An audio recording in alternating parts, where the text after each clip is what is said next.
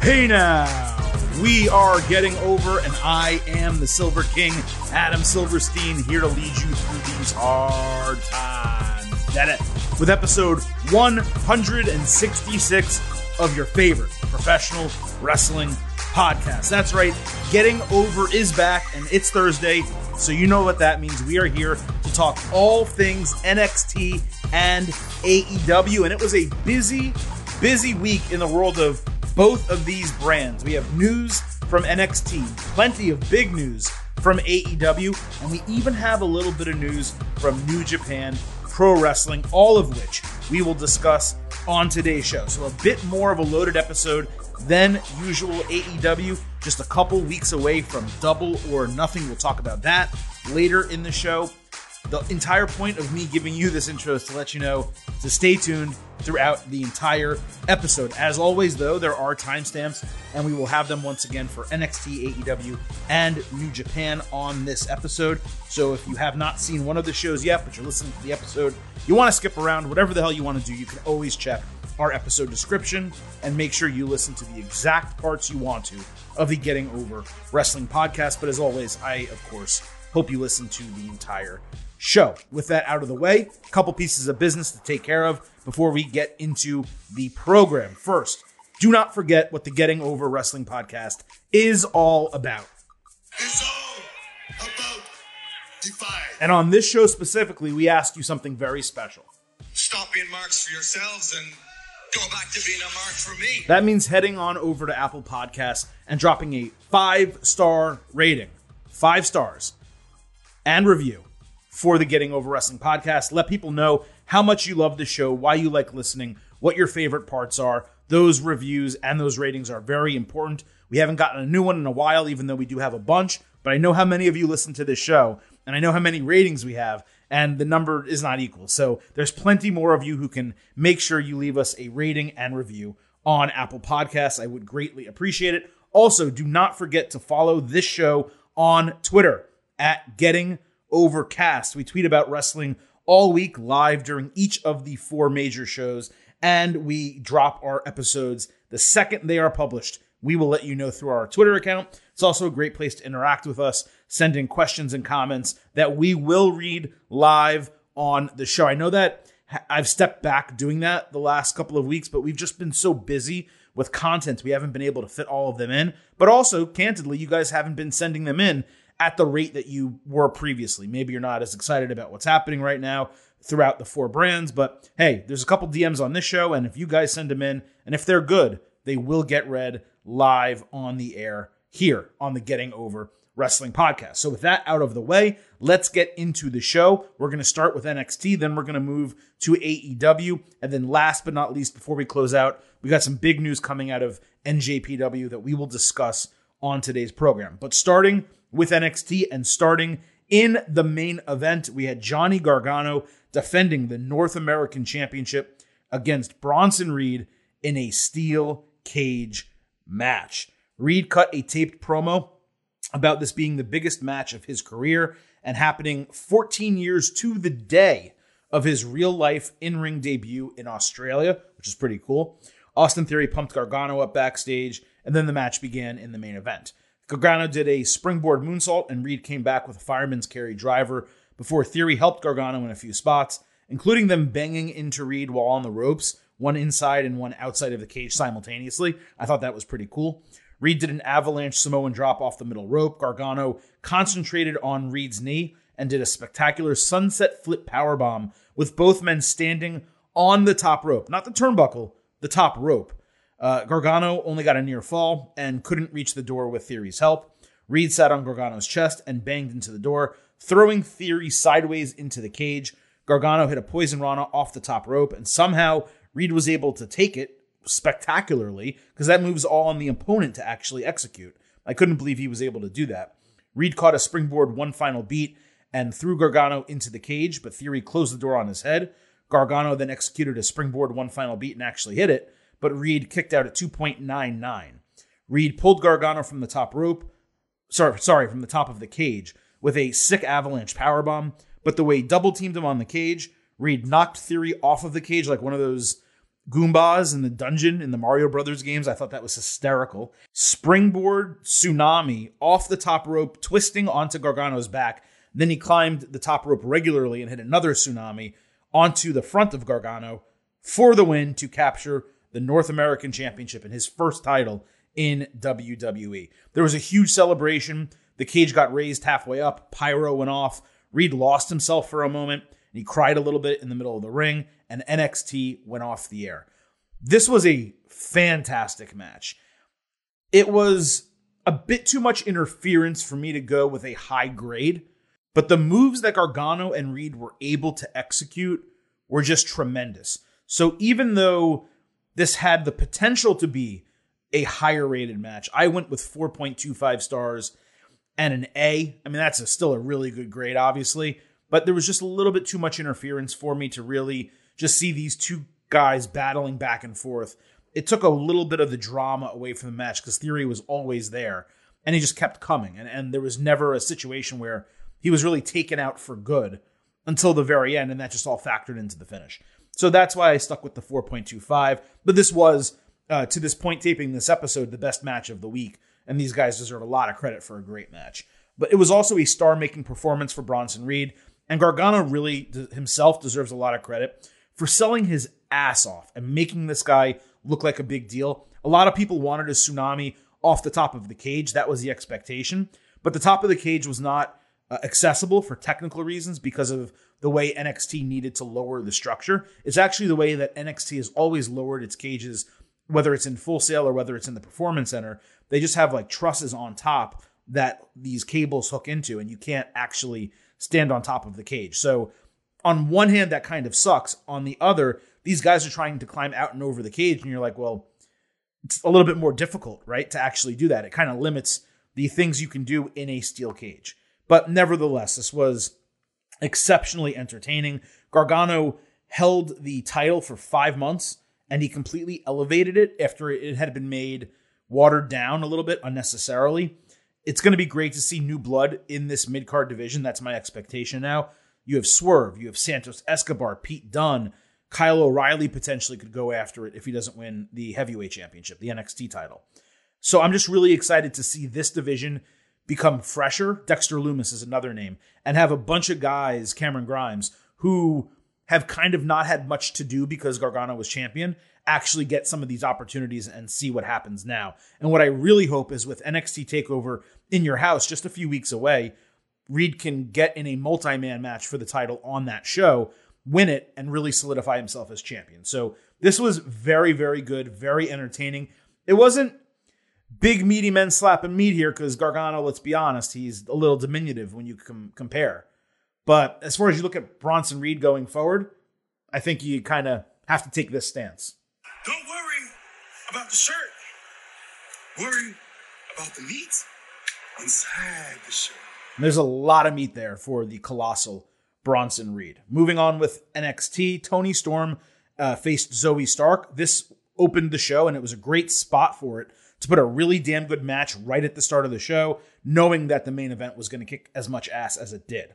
Storm largely dominated early until Stark went on a roll and countered Storm Zero into a matchbook cover for a near fall. After a German suplex by Stark, it was Storm who countered a move, hit a German of her own, and followed with Storm Zero for a shocking 2.9 count. She got really frustrated, and then she hit an inventive move that I had never seen before that started like an Orton backbreaker, the type that Randy Orton always does, and ended with a head spike for a clean win. It was basically a Ruby Cutter, which is a move that had been popularized in the United Kingdom. I believe that's what it's called, and it looks like Storm is adding that to her arsenal and potentially either as her finisher or as a secondary finisher along with the Storm Zero, which in and of itself is a very good move. Now, if you remember, people were complaining that Storm had lost a lot since moving to the United States, but this to me put her right back on track. It was a good 3-star B- type of match. Solid wrestling, but just not enough drama to really rate it higher than that.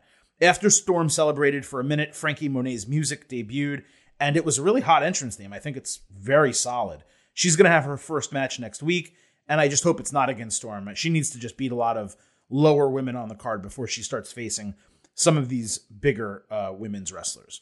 We got a prime target for Karrion Kross versus Finn Balor, which will be next week for the NXT title.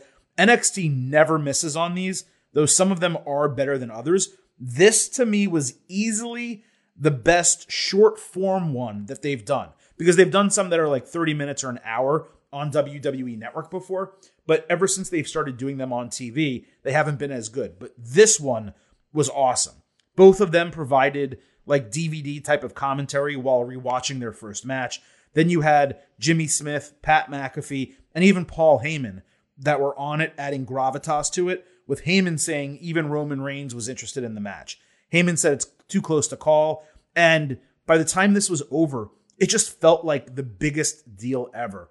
Personally, I thought this was phenomenally done, and NXT and their production team deserves a lot of credit for how well this prime target came across. It really was. This is such good shit. We had Cameron Grimes face Jake Atlas. Grimes arrived in a Rolls Royce, tossing his keys to Atlas, who said Ted DiBiase actually already had the prime spot.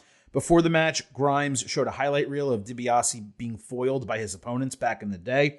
There were weird piped-in DiBiase chants during this, and I just don't even know why they felt the need to do that. $1 Million Man pulled up in a mega stretch limo as the match was going on. Grimes hit a Spanish crossbody, and DiBiase entered, distracting Grimes and allowing Atlas to flip him over with a jackknife cover for the win. DiBiase laughed. Grimes chased him to his limo, where DiBiase laughed again. Even though he did appear live, I just felt it was kind of disappointing and lackluster, given that they had promoted Ted DiBiase heavily throughout the entire week for the show. It needs to advance the storyline, and it looks like it will next week. There's going to be a face-off, but I don't exactly know what the point is. Like, the $1 Million Man's not going to wrestle, right? So what exactly is going to happen here? I like the idea of him becoming Grimes' mentor and helping him, learn the ways of the $1 Million Man, not necessarily to be his adversary. Because $1 Million Man's a heel. Grimes is a heel, so I don't know why you're having them face off in this way, right? But I don't know what they're going to do. Right now, though, it's disappointing. And not disappointing. I'm happy that the $1 Million Man's there. And it works. And it's entertaining. And Grimes is getting over because of it. But to me, just like I criticized the Sting stuff with Team Taz over in AEW, it's the same thing 3-4 weeks in a row at this point. I want to see it advance. I want to see something else happen. So they have the opportunity to do that next week. But for me right now, it's just very repetitive, even though I am enjoying it. We had Killian Dane against Alexander Wolf in a singles match. I missed nearly the whole match because I had colored bars on my screen for USA Network. I don't know exactly what happened, but it seemed unnecessarily short. This thing was like, 2 minutes long. Wolf tried to use a chair, but Dane countered with his running crossbody for the win. As Imperium was about to do its pose, Fabian Eichner and Marcel Bartel attacked Wolf from behind and hit him with the Imperium bomb. So my presumption there was that he was out of the faction as a storyline, but they had been recruiting members, so it didn't really make sense that that was the booking. I just found this to be a disappointing segment and kind of boring. Now, later on Wednesday, we learned why Alexander Wolf lost that match, and we will talk about that later in the show. But for a TV segment, this, coming off the Grimes stuff, for me, altogether, just wasn't really working for me. We had Legado del Fantasma face Tommaso Ciampa and Timothy Thatcher in a tag team match. The teams faced off backstage with Legado saying they deserve to be number one contenders, but Ciampa saying that they needed to go through his team first. Raul Mendoza got his nose busted open early by Ciampa's elbow, hard way, and NXT did a really cool thing where they showed doctors clearing him during the commercial break.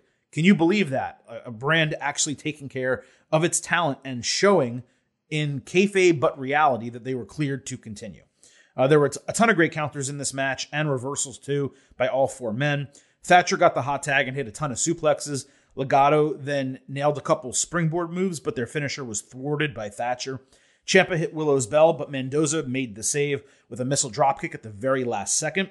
And then Grizzled Young Veterans ran down and hit Ticket to Mayhem on the ring apron, which allowed Legado to hit their still unnamed, this is killing me, it's been like a year, still unnamed Russian leg sweep kick finisher on Ciampa for the win.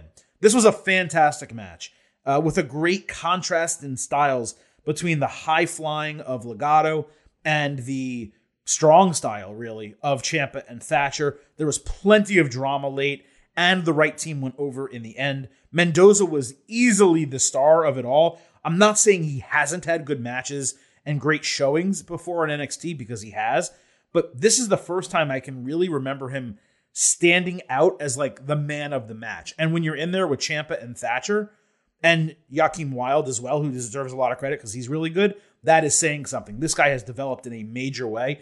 I went 3.5 stars and a B for this match. It was really entertaining. And Legado became officially the number one contenders for MSK. That title match is going to be in 2 weeks, but I felt like that should have been at TakeOver instead, considering it's not that far away. So I don't really understand what NXT is doing. I know they want to have big matches on TV because the ratings aren't great, but I don't understand why they're giving away so many title matches when you have a TakeOver not far down the line that they need to be building matches for. There's no matches for this TakeOver that's less than a month away at this point, and I think that's really weird. There was a sit-down interview with Pete Dunne where he said Walter in NXT UK is a bit of unfinished business for him, but he's already passed Kushida and Johnny Gargano, and he's instead focused on Cross, but his goal is to leave any opponent he faces different than when the match begins.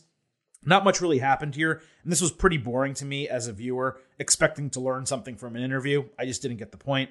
Bobby Fish was later interviewed backstage, and he said his return to help Kyle O'Reilly was about getting vengeance on the guys who injured him in War Games, not so much about helping Kyle. He called out Pete Dunne, saying they had unfinished business from that match that he planned to finish next week. The Women of the Way had a spa day.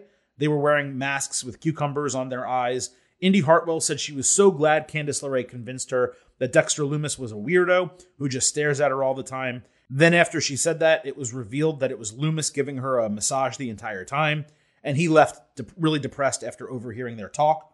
LeRae's credit card got declined when they were trying to pay, and it was then revealed that she had made a big purchase at a flower shop just recently. Indy wasn't mad that Candice sent the flowers and made her think it was Dexter Lumis. Instead, she was just really happy that Lumis still loves her and was not sending flowers to other women. She ran out of the room screaming with happiness. They're just so damn funny and so damn good together. It's ridiculous. I hope the way goes on forever and just keeps developing all these different weird, somewhat funny storylines. But I loved these types of segments. I always like when wrestling takes you out of the ring and out of the arena. AEW did it this week as well. NXT does it frequently. This was very, very entertaining. We had Sarray against Aaliyah in a singles match. Surprisingly, Aaliyah was all over Sarray early, even tossing her around the ring. But Sarray quickly hit back with a German suplex, missile dropkick, basement dropkick on the ropes, and then her Saito suplex for the win.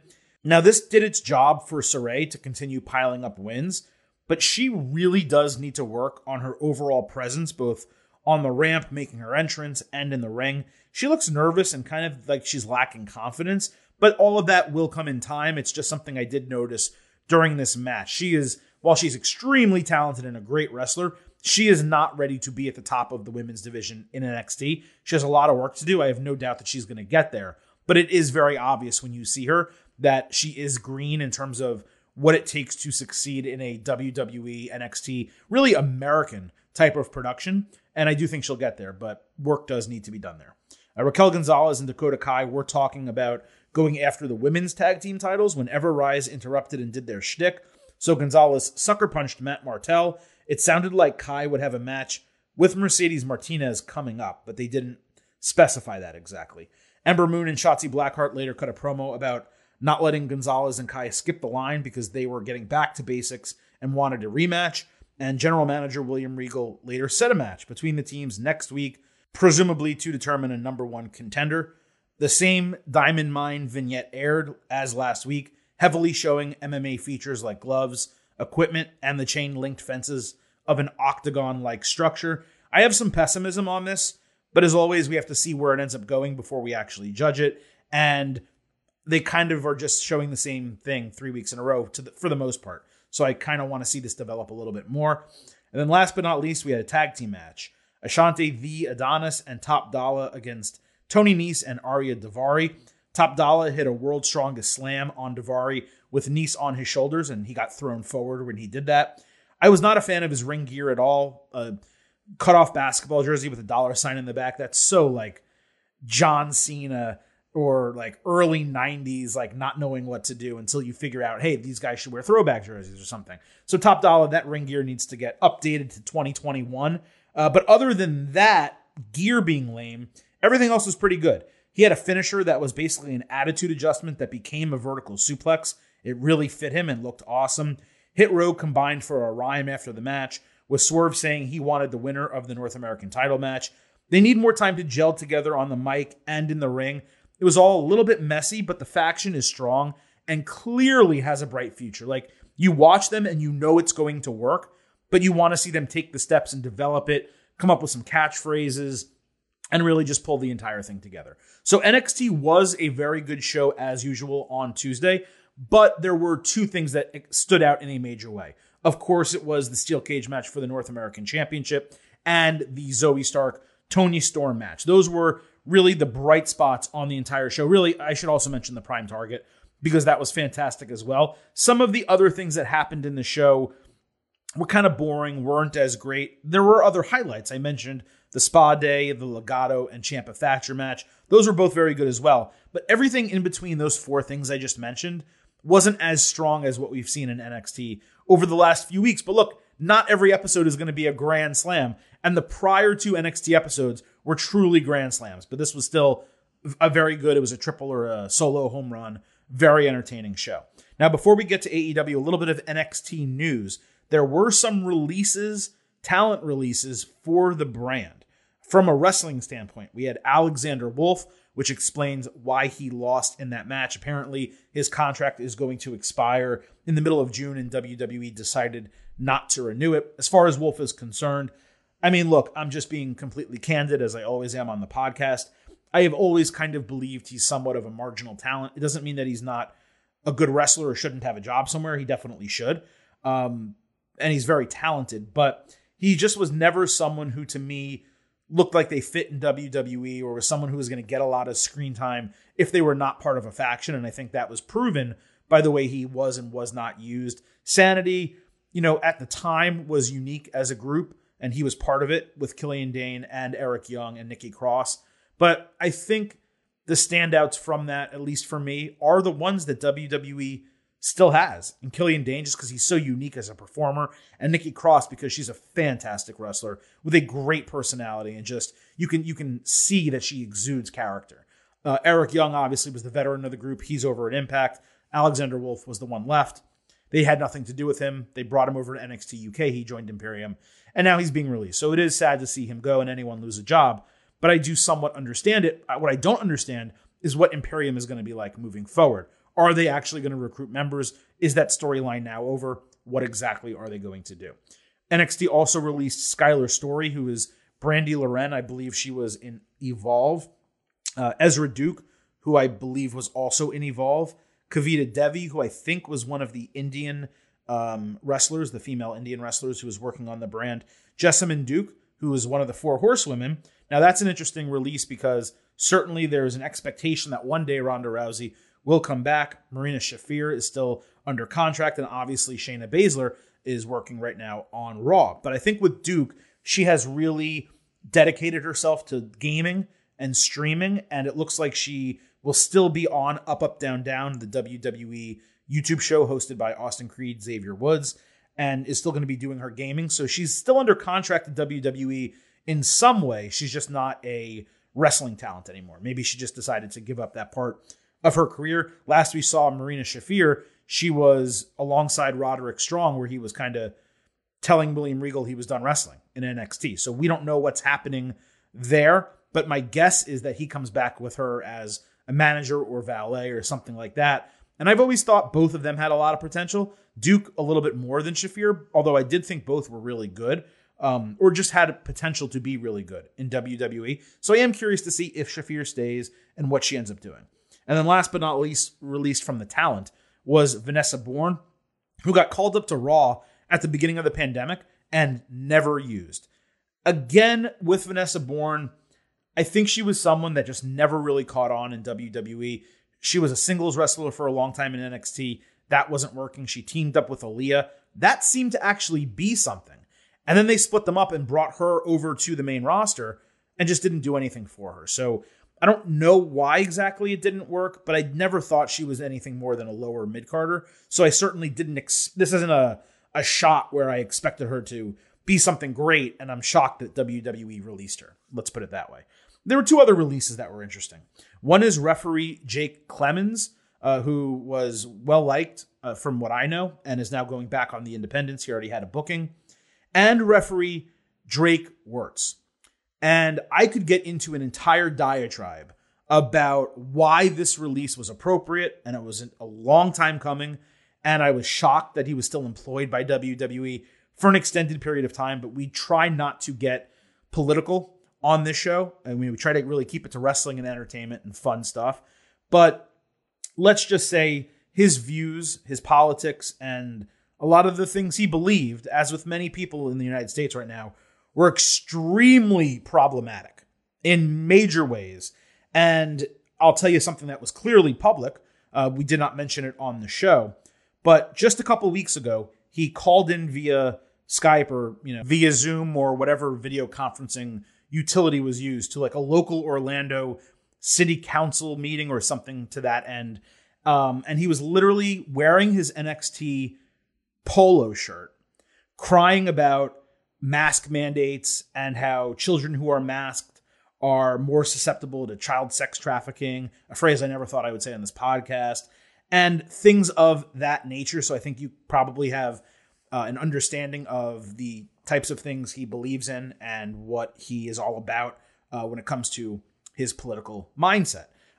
So to each their own in many ways, but to do and say the things that he had been doing and saying over the last few months, but especially the last few weeks as well, especially doing one of them from NXT. He was in the Performance Center while wearing an NXT polo. And then I believe he skipped a taping last week to attend something for a similar cause. That's just not going to fly. There were a ton of stories out there about things he's done backstage that have pissed off a lot of people.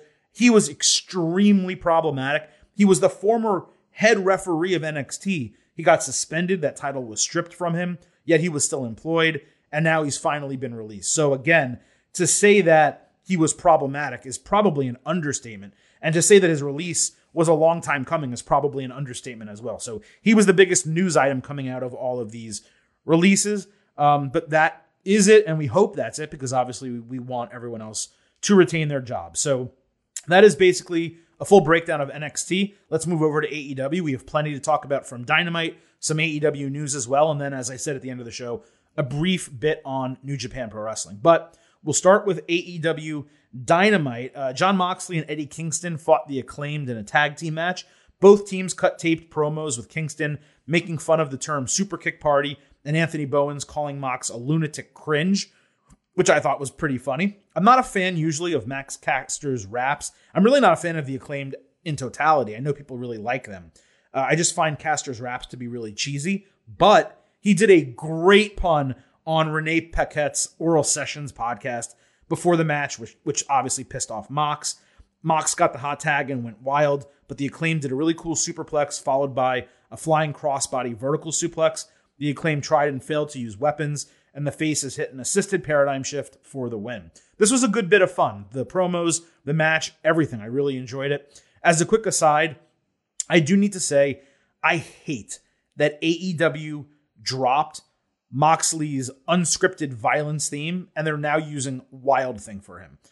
It just feels so forced, and the other one, Unscripted Violence, fit his character so much better. It was very close to a Stone Cold Steve Austin type of entrance, where you hear that guitar riff, and you're like, oh my God, here comes Mox.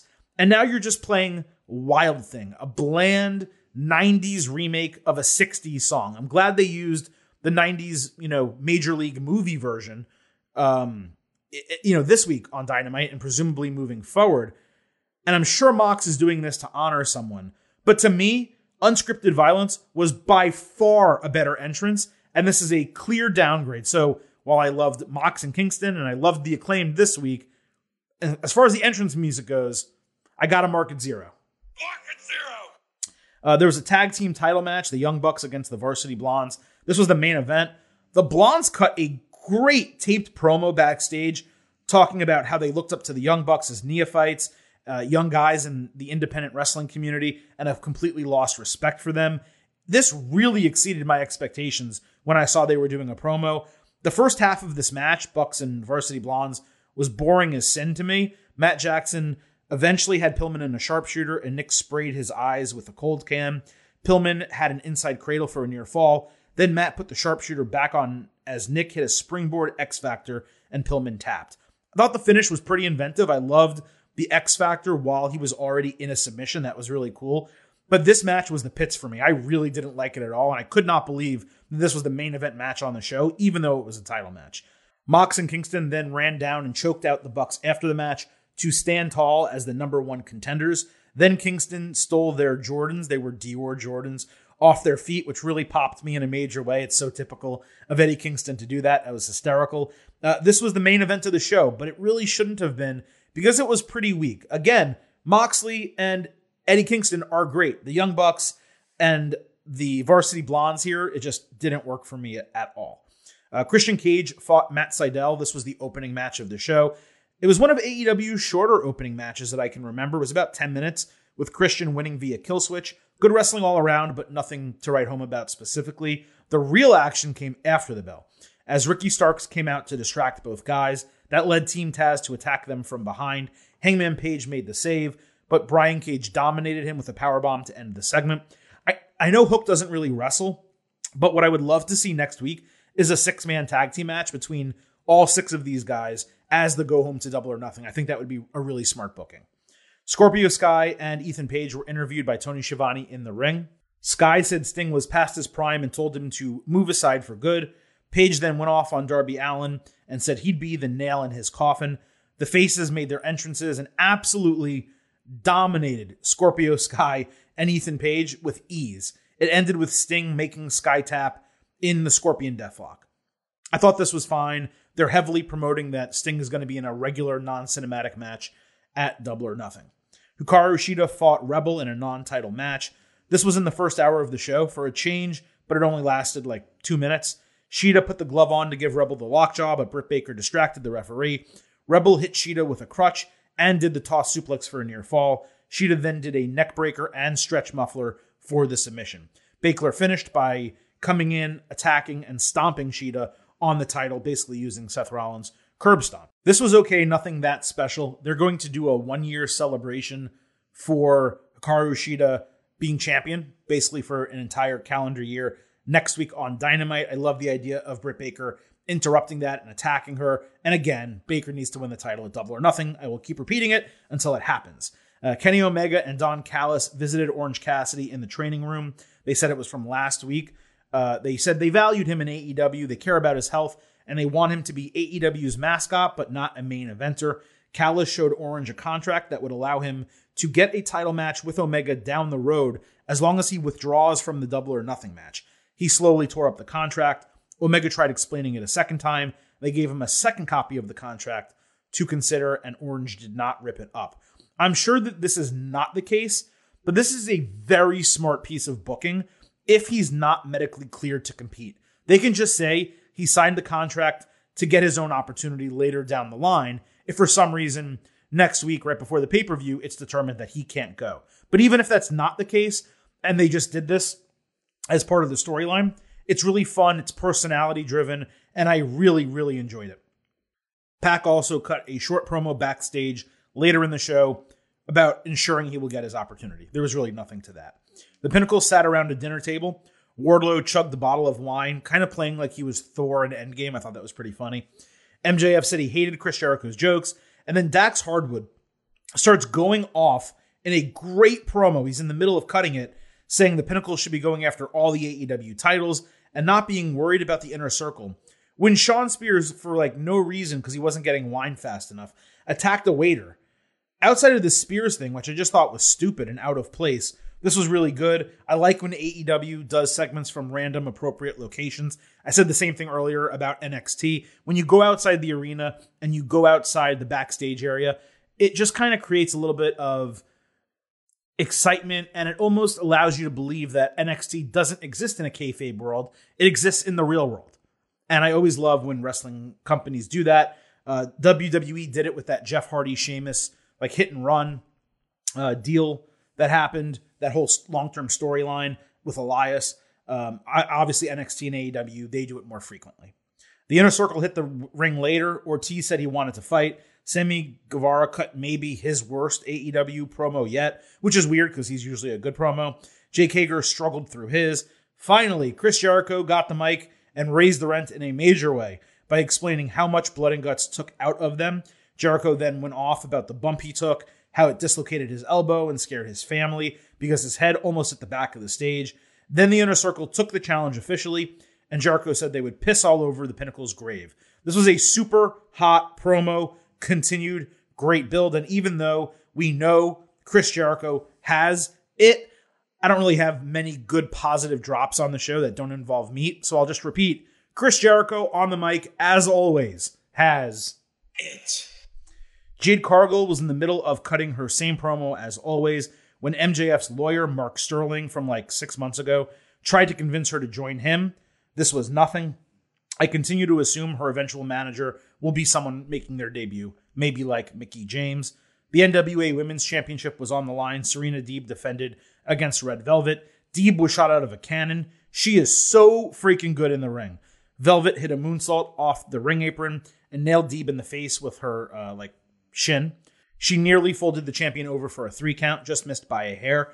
Deeb countered a moonsault with double knees and got a near fall with a powerbomb. Then she won with the Serenity Lock after Velvet broke on her first try. This was very entertaining and one of the better AEW women's TV matches. I gave it 3.25 stars and a B. It was the second best women's match of the entire week behind Asuka and Charlotte, and I did actually think it was better than the Zoe Stark and Toni Storm match just because this match had drama and that match really didn't have that much drama. So because of that, I gave it a little bit higher of a star grade. But 3 really good women's matches, 1 on each show this week. We've talked extensively about women's wrestling not getting a lot of time across all 3 of the 4 brands. NXT always gives it plenty of time, but Raw, AEW, and SmackDown had really been lacking. So far this week, Raw and AEW, and of course NXT have all done a great job. We will see what's ahead on SmackDown Friday night.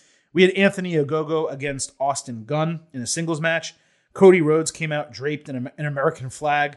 Commentary tried to put over Cody's dogshit promo from last week. Gunn attacked right at the bell, and he got about 30 seconds of offense before Ogogo punched him in the gut. Then Ogogo hit him in the gut a second time, and Gunn bit on a blood capsule that splattered all over his face. Then Ogogo, what did he do? He did a pop-up punch to Gunn's chin, and the referee called the match just basically as a stoppage. Ogogo then grabbed and threw the American flag, and Cody ran to catch it before it hit the ground. This feud is absolute garbage. It's total shit. I think I lost interest even just re-explaining it to you right there.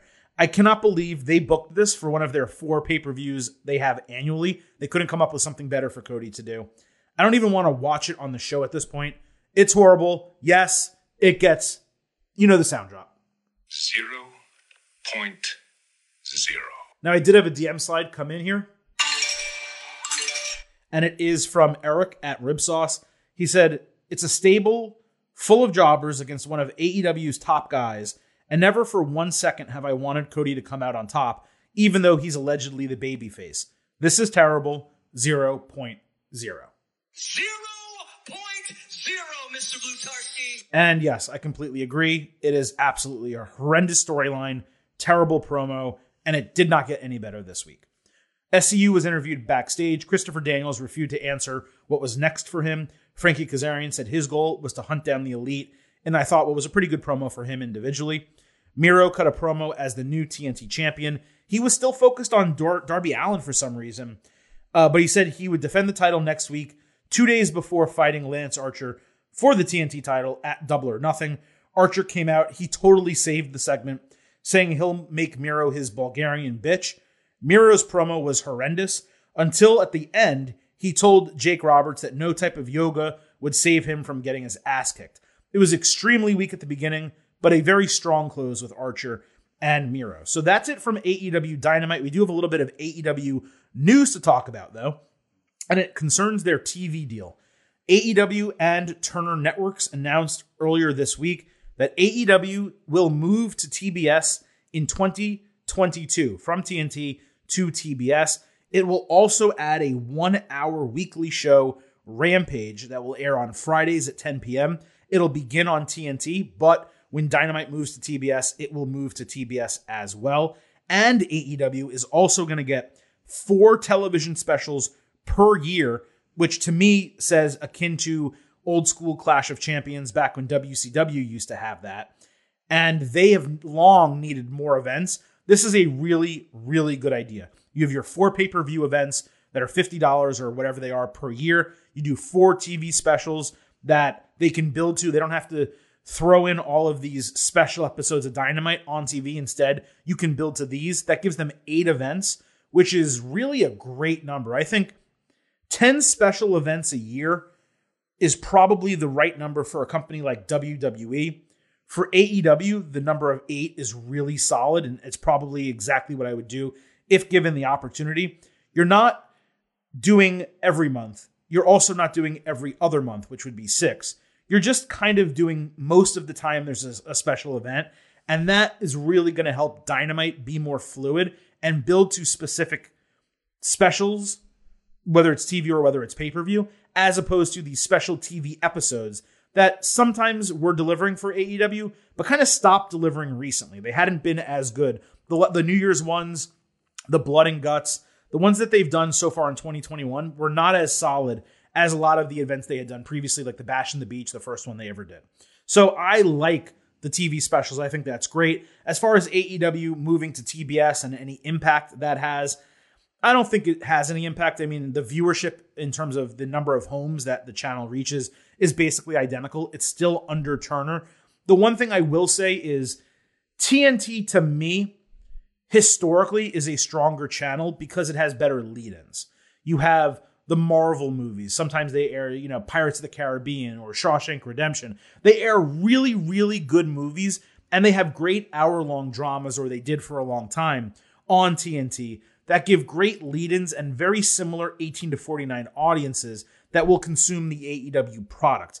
TBS is more of a comedy station with half-hour sitcoms, reality shows. They have Wipeout with John Cena, things like that. So I don't think the surrounding content is as good for AEW, but I don't think it's going to lose much because the AEW fan base is so loyal. It's going to follow them no matter what channel they are on. And I don't think TBS is any type of downgrade. Like, TBS to TNT is not Sci-Fi to USA, like when WWE had SmackDown on Sci-Fi for a while, So this is still far, far, far better than that. And AEW also apparently, reportedly, got an 8-figure deal to move stations and add all of this content. Now, as far as this 1-hour Rampage show on Fridays at 10 p.m., I did get a DM on that.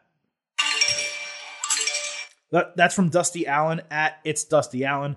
He says, Silver King, do you think Rampage will be edgier with it starting at 10 p.m.? I know AEW is more risque than WWE currently, but do you think this new time slot will encourage them to push the envelope even more? I think that's a great question, and I think that's exactly what they should do. I almost believe that Dynamite, they force it too much. Like the Inner Circle always doing middle fingers. There being blood, if not every week, every other week. Saying the word bitch a lot, or asshole, or shit, or whatever the case. I don't mind cursing. You guys know, you listen to this podcast, I love to curse. It's true. I actually tone it down for this show.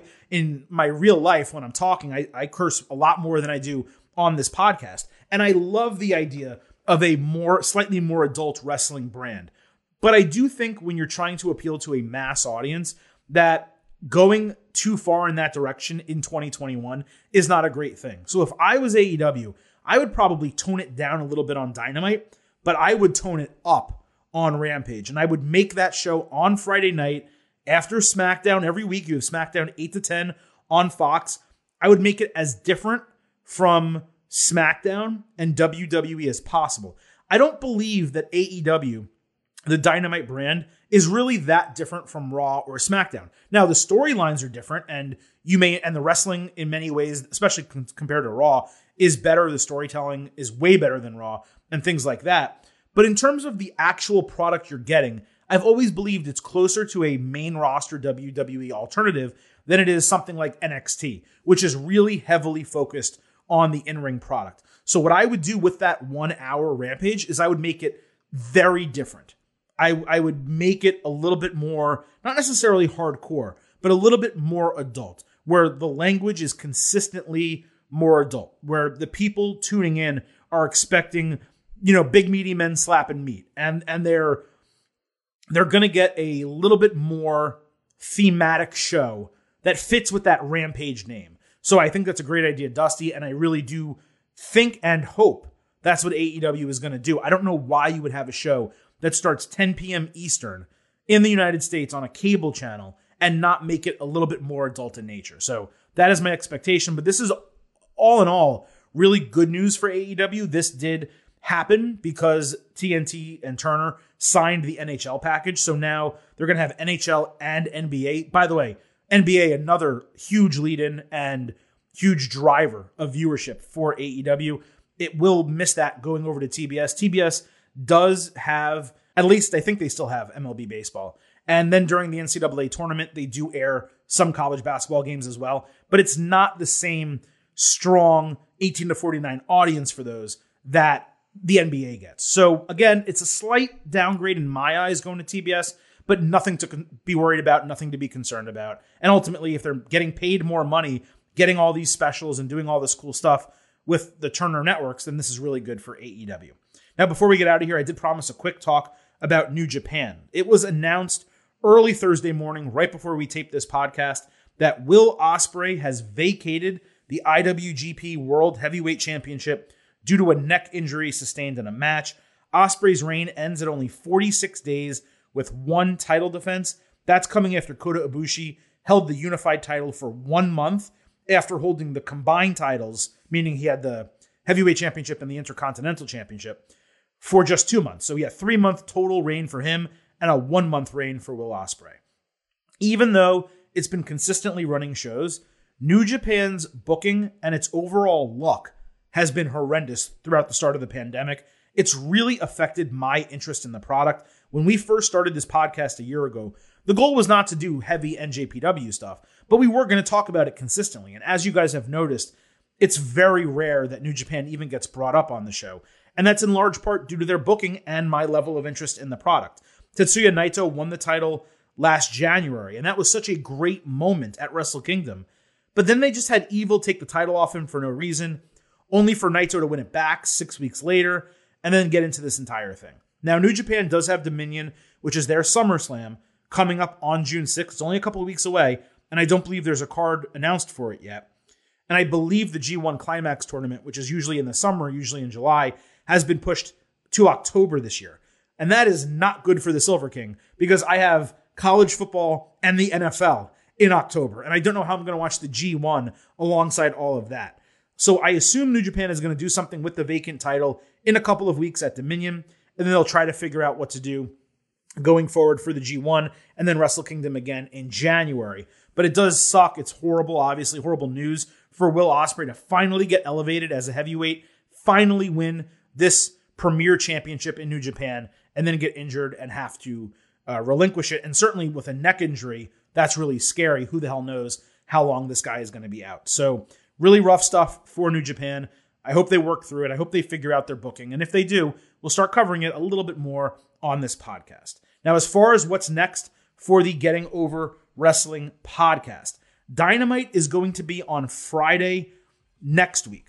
So we're going to have to do things a little bit differently. We will be back Tuesday, as always, talking WWE in that episode. Not only will we talk SmackDown and Raw, we will also go over a couple of the A&E biographies, Booker T and Shawn Michaels, that we've not yet talked about. Then we're going to come back on Thursday. And on Thursday, we're going to do an AEW Ultimate Preview along with our full breakdown of NXT. And I know that Dynamite is on Friday, but just as with SmackDown on Friday, there's not going to be a real way for us to do a Ultimate Preview over the weekend and give you guys less than 36 hours to actually listen to the podcast.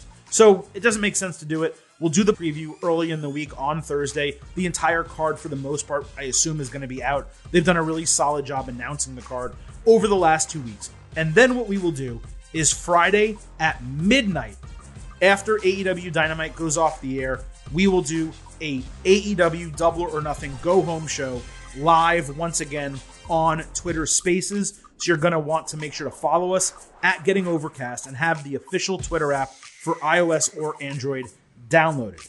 And then on Sunday, immediately after Double or Nothing goes off the air, the Getting Over Wrestling podcast will be back. Adam Silverstein and Chris Vanini will be joining me. He may join me for the Ultimate Preview, and I'm going to try to get him to join me for the Go Home show as well, for AEW Double or Nothing Instant Analysis Sunday night after the pay-per-view ends. So it should be a 3-episode week next week, plus a live show on Twitter Spaces, just as we are going to now start doing for WWE pay-per-views, because there's SmackDown on Friday night.